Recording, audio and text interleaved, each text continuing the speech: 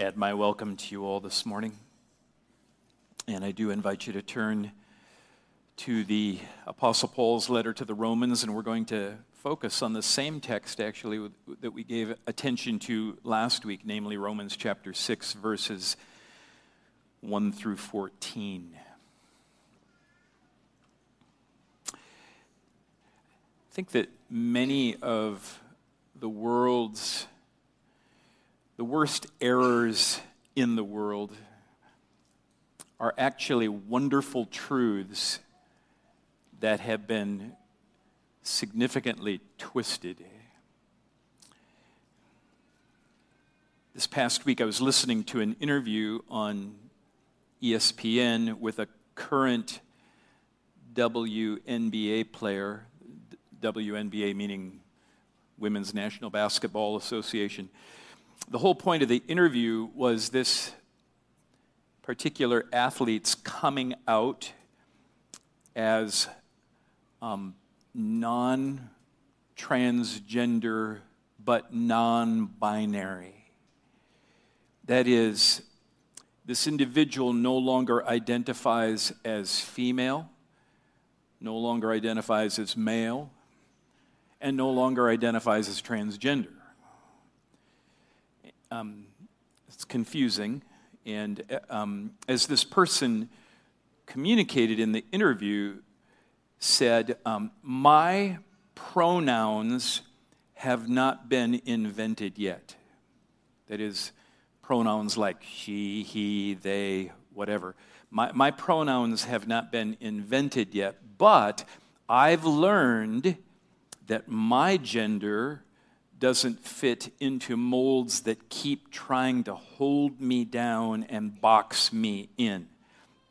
Now, those of us who would claim a biblical worldview find plenty of provocative notions in just those two sentences. But this is the summary statement the individual made that I want you to hear. I finally became comfortable with who I really am. Cheers to being whole, because we were not created to be anything less than that. We were not created to be anything less than who we really are. Now that is an example of really a wonderful truth. Namely, that God means for us to be comfortable with who He has made us to be.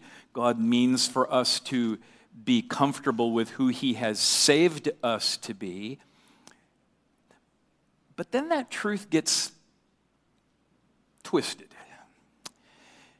And when people say, relax, you were born that way, or quit trying to be something you're not and just be the real you, we must acknowledge that they are actually stumbling upon something very biblical.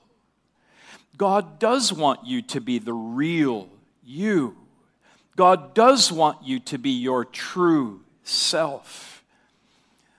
But to you, my true believing brothers and sisters in Jesus, joined to Christ in His death, buried with Him, raised with Him, God does not say, relax, you were born this way.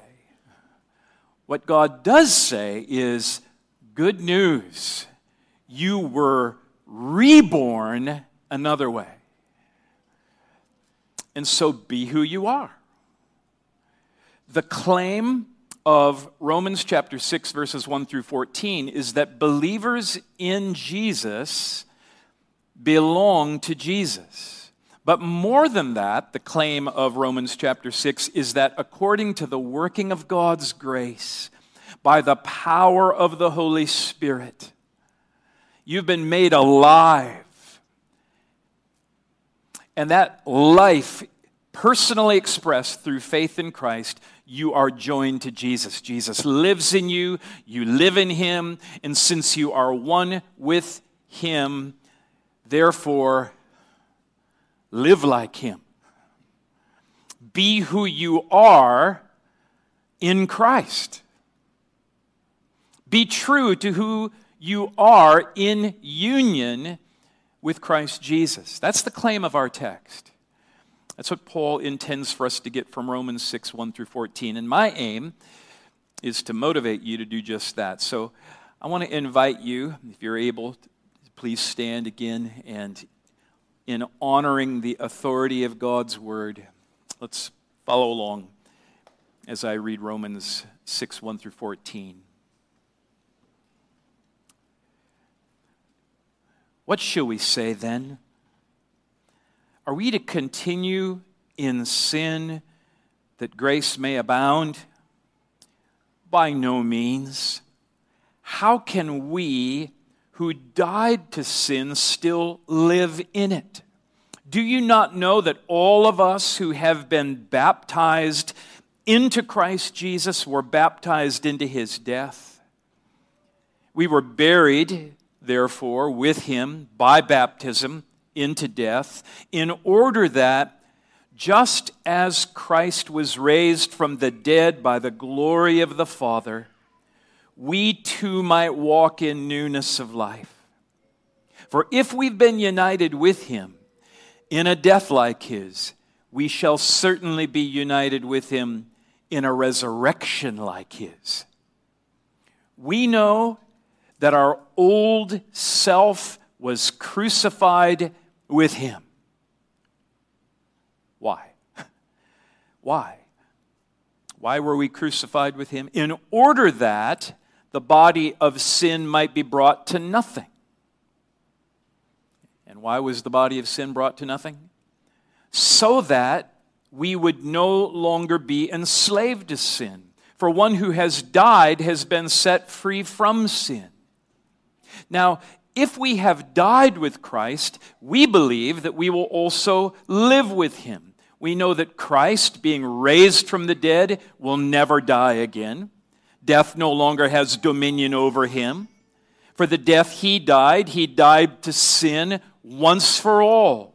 But the life he lives to God. So you also must consider yourselves dead to sin and alive to God in Christ Jesus. Let not sin, therefore, reign in your mortal body to make you obey its passions. Do not present your members to sin as instruments for unrighteousness, but present yourselves to God as those who have been brought from death to life, and your members to God as instruments for righteousness. For sin will have no dominion over you, since you are not under law, but under grace. This is God's holy and authoritative word. Let's pray.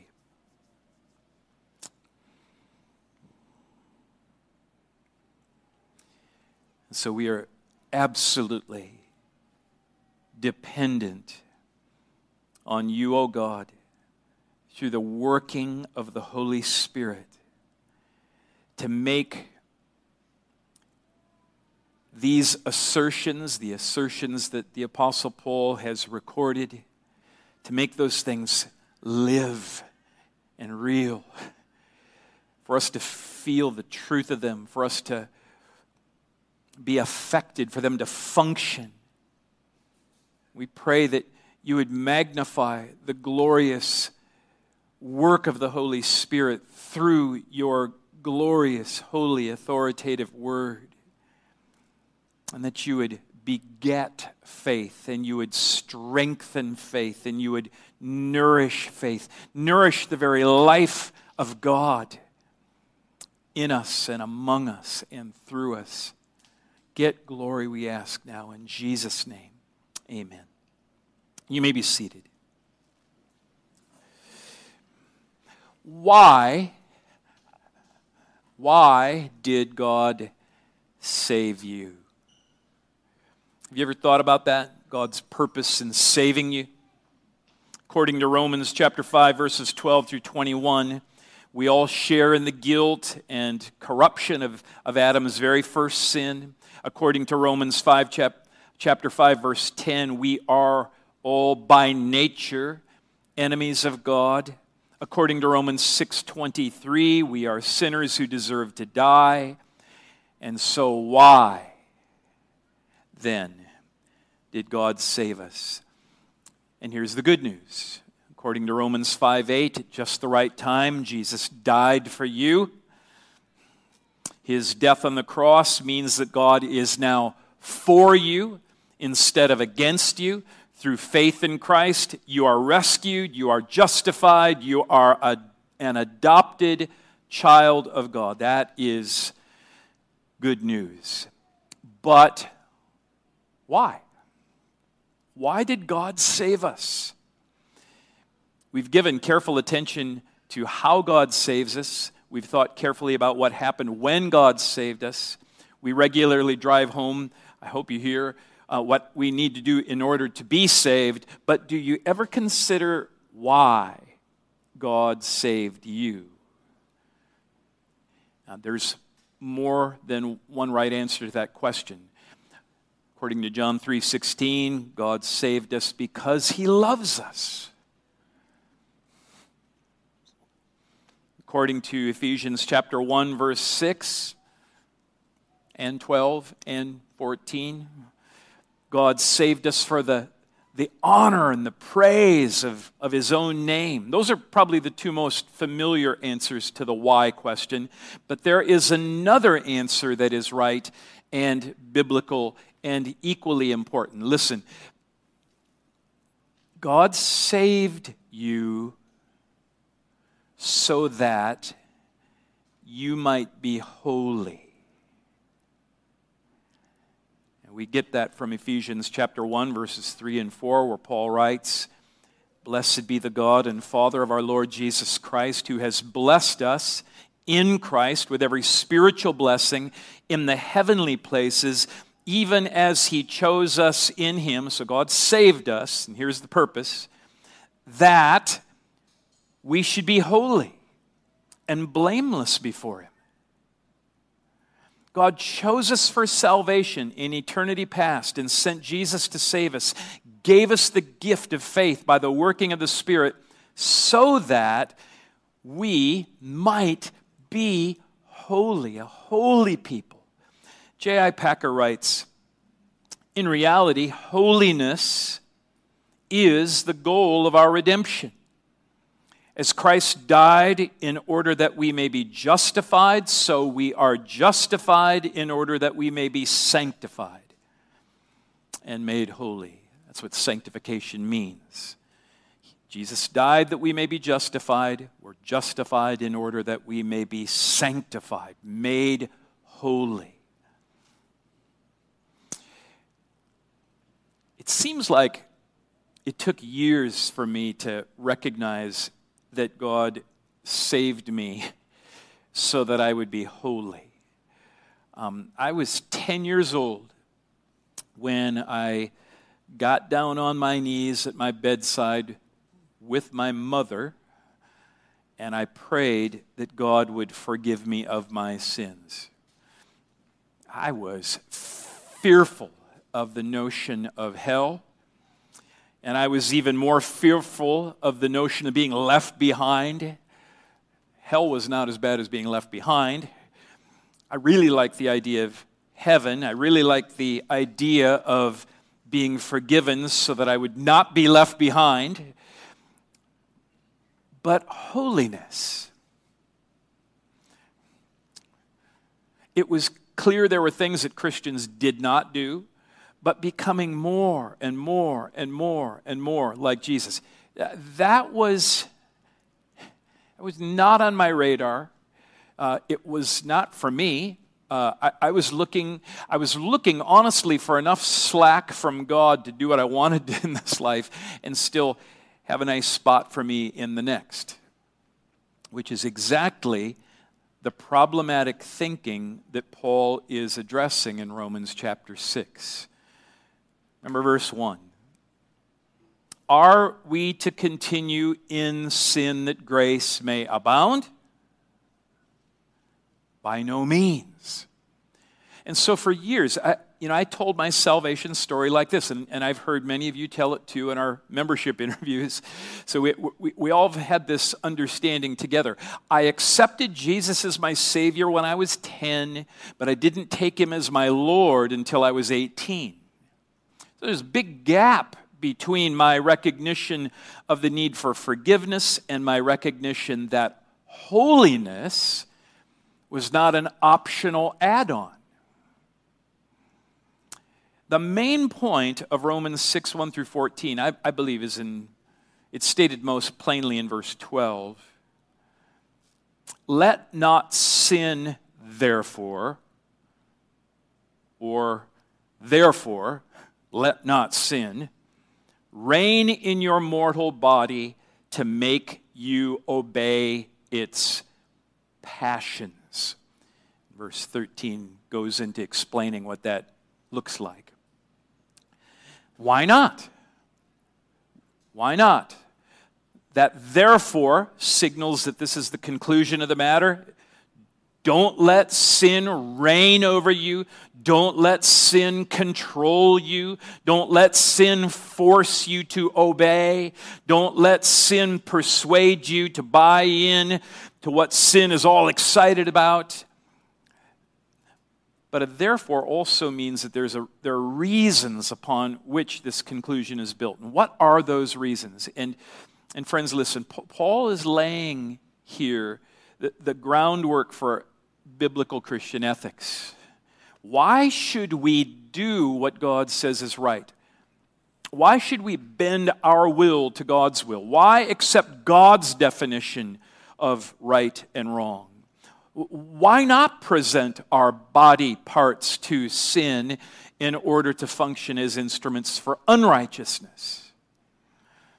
And for Paul, the motivation doesn't end, but it starts with your identity in Christ, as I said at the beginning. Be who you are. That's your motivation. Be who you are. Romans 6 tells us what is objectively, what is definitely, what is irreversibly true of you if you are a Christian. You are baptized into Christ. Chapter 6, verse 3. You are crucified with Christ. Verse 6. You died with Christ. Verse 8. You were buried with Christ. Verse 4, you were raised with Christ. Verses 4 and 5, by grace, through faith, you are joined to Christ. That is who you are. And Christian, listen, I know it's true that we do not always feel the reality of that. We don't always feel close to Jesus. But how we feel does not change the reality of who we are in union with Jesus. Verse 11, consider yourselves dead to sin and alive to God in Christ Jesus. And Paul commands that because that's what's true of us as Christians. That's who we are as Christians. And since it is true of us, this is why we do not allow sin to reign. We don't allow sin to take control of our bodies. Our union with Christ, our identity in Christ, fundamentally, irrevocably changes our relation to sin. And so, like you hear the world saying in kind of half-truth measures, be true to who you are in Christ. Think of it like this notion of union with Christ. It's like a 10-year-old boy. A 10-year-old boy who refuses to be called a baby by his buddies. I mean, I'd just be like, whoa, oh. He knows he's not a baby anymore. He's a boy. So he starts acting like one, right? He starts acting more grown up. And part of acting grown up means telling your so-called buddies, stop calling me a baby. I'm not one.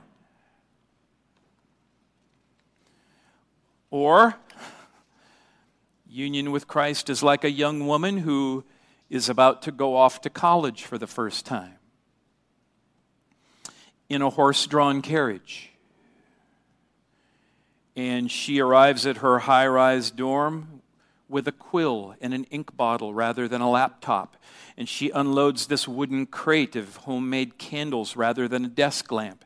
And she submits handwritten assignments on parchment paper and communicates home via snail mail, only to realize she's not in the right century. We'd be shocked to meet a college student like that. She needs to start living in the proper age. Now these aren't, perfect analogies, I realize, but, they get at Paul's argument and claim in Romans chapter 6. Be who you are. And since last week we gave attention to our union with Christ in his death, and since we just did that moments ago through the Lord's Supper, I want to just take the rest of our time to draw attention to who we are in union with Christ in his present, current, ongoing life. Joined to Christ through faith. Loved ones, listen, you are alive to God. Look again at verse 8. Now, if we have died with Christ, we believe that we will also live with him. We know that Christ, being raised from the dead, will never die again. Death no longer has dominion over him, for the death he died to sin once for all. But the life he lives, present tense, the life he lives right now, is living right now. He lives to God. And so you also must consider yourselves right now dead to sin and alive right now to God in union with Jesus Christ, in the same way he is living to God. Jesus is alive. And the fact that that life that Jesus is living this very moment, he is living unto God. He no longer lives as he did for 33 years in the realm of sin, in the realm of sickness and demonic darkness and death. The life Jesus lives today, the life Jesus lives at this very moment, he lives in the realm of God's presence, God's rule, and God, to use Paul's term, God's dominion, and God's authority, and God's power, and God's fullness of pleasure in God's own glory. And listen, join to Jesus in the life that he is living right now, at this very moment, the life he is living to God, we also live to God because that's who we are. With Jesus, joined to Jesus, in union with Jesus, we are alive now to God. There's new instinct, there's new impulse.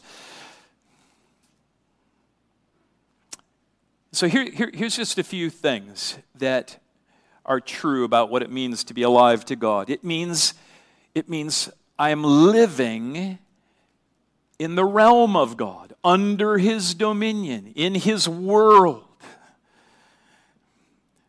Back to the other analogies. We're not babies. We're grown-ups. We don't go to work or school or cross the country in horse-drawn carriages. We live in a different age. We belong to a different realm. We go by a different name. Your position right now, objectively, factually, is as a holy and beloved child of God, dead to sin, alive to righteousness, seated in heaven. So live like it. You're not babies anymore. Be true to who you are in Christ. Don't let sin reign in your mortal body. Don't present your members to sin as instruments of unrighteousness. Rather, according to verse 19, instead present your members as slaves to righteousness, leading to sanctification, holiness, more and more and more like Jesus. Being alive to God means living in His world, in His realm, under His kingship, yielding to His authority, enjoying all of His wise and wonderful governance. But being alive to God also means, I think logically out of that I have access to God's fullness. Loved ones, by grace, through faith, we're joined to Jesus, and joined to Jesus, we, like Jesus, enjoy access to all that God is for us today. At this moment, the Lord Jesus enjoys the fullness of God's lavish grace and infinite joy. At God's right hand, Jesus is enjoying pleasures this world knows not of. And if we have been united with Jesus in a death like His, then we shall also certainly be united with Him in the life that He lives to God. Isn't that what Paul prays for us? It's not just for the future. He prays this for us in Ephesians chapter 3 for now, for today.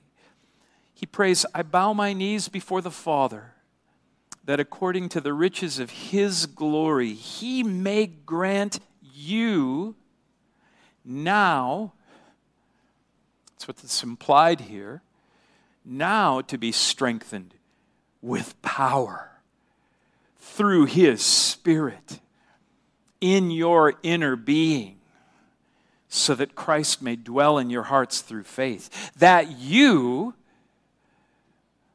may have strength now to comprehend with all the saints what is the breadth and length and height and depth, and to know the love of Christ. It surpasses knowledge, that you may be filled with all the fullness of God. We describe ourselves as continuationists. And part of what that means is that we earnestly desire the fullness of Jesus' life and character and wisdom and discernment and disposition and gifts and zeal and power to be revealed in and through us in our lives by the working of the Holy Spirit now.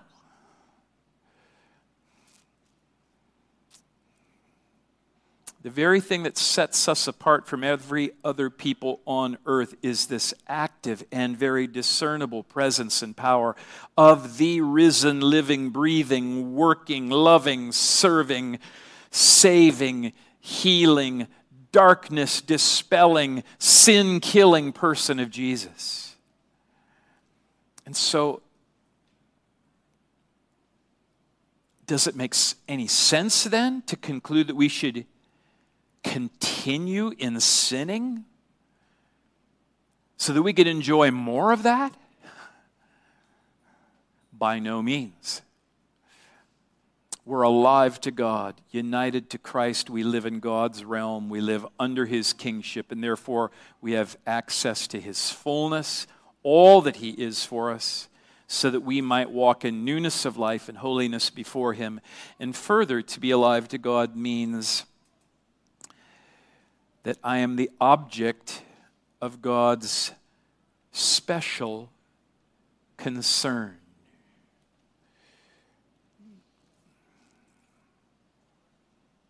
Here's what I mean. In Ephesians chapter 1, verses 3 and 4, again, Paul writes, "Blessed be the God and Father of our Lord Jesus Christ, who has blessed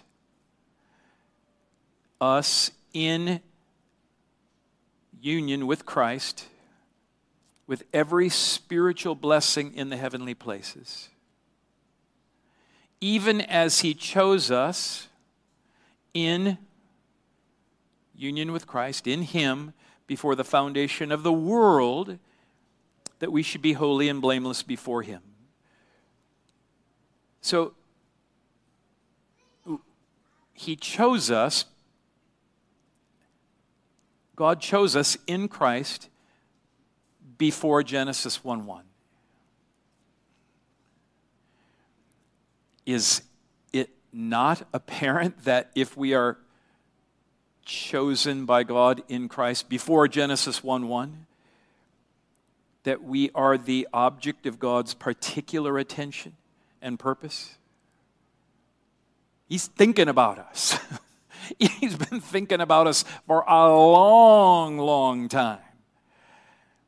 He's still thinking about us. He chose us. He claimed us for his own. In Ephesians 2:10, it says we're his workmanship, created in, again, that's in union with or by virtue of our union with Christ Jesus for good works, which God prepared back then, beforehand, before any of them, that we should walk in them. So before we were born, God planned and wrote out the storyline of our lives so that we might be shaped and prepared for works he means for us to accomplish. Being alive to him means that you are the object of his particular and very purposeful concern. Now that changes our perspective on the hard things that we inevitably experience on this side of heaven.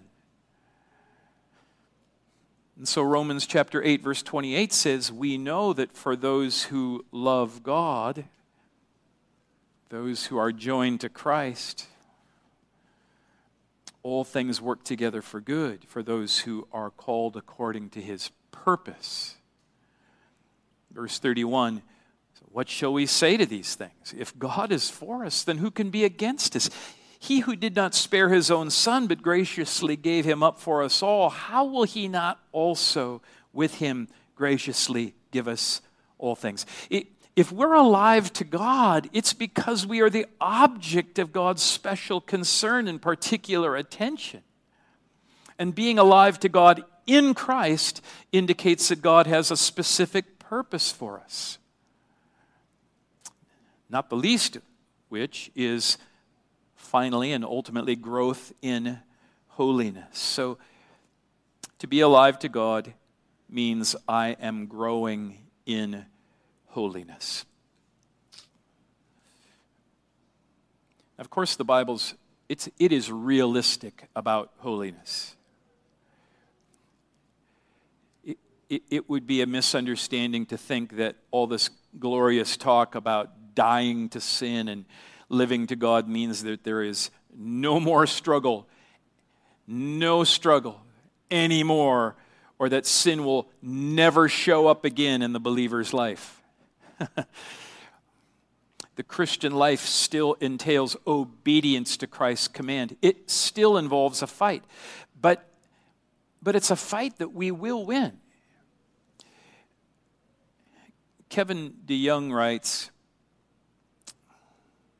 you have the Spirit of Christ in your corner, rubbing your shoulders, holding the bucket, putting his arm around you and saying before the next round with sin, you gotta knock him out, kid. Sin may get in some good jabs. It may clean your clock once in a while. It may bring you to your knees. But if you are in Christ, it will never knock you out.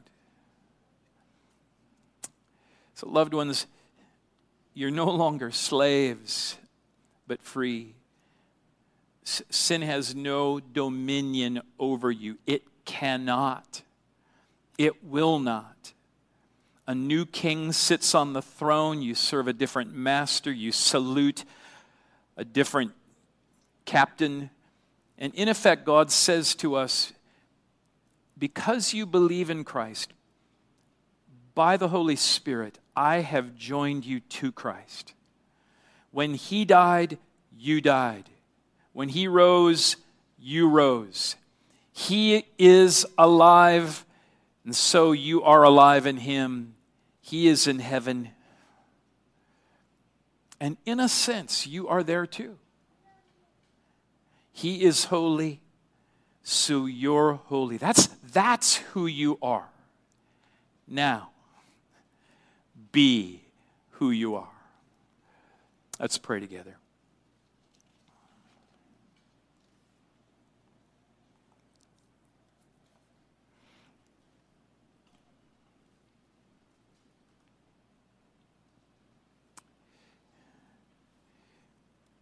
Father in heaven, I want to pray for all those who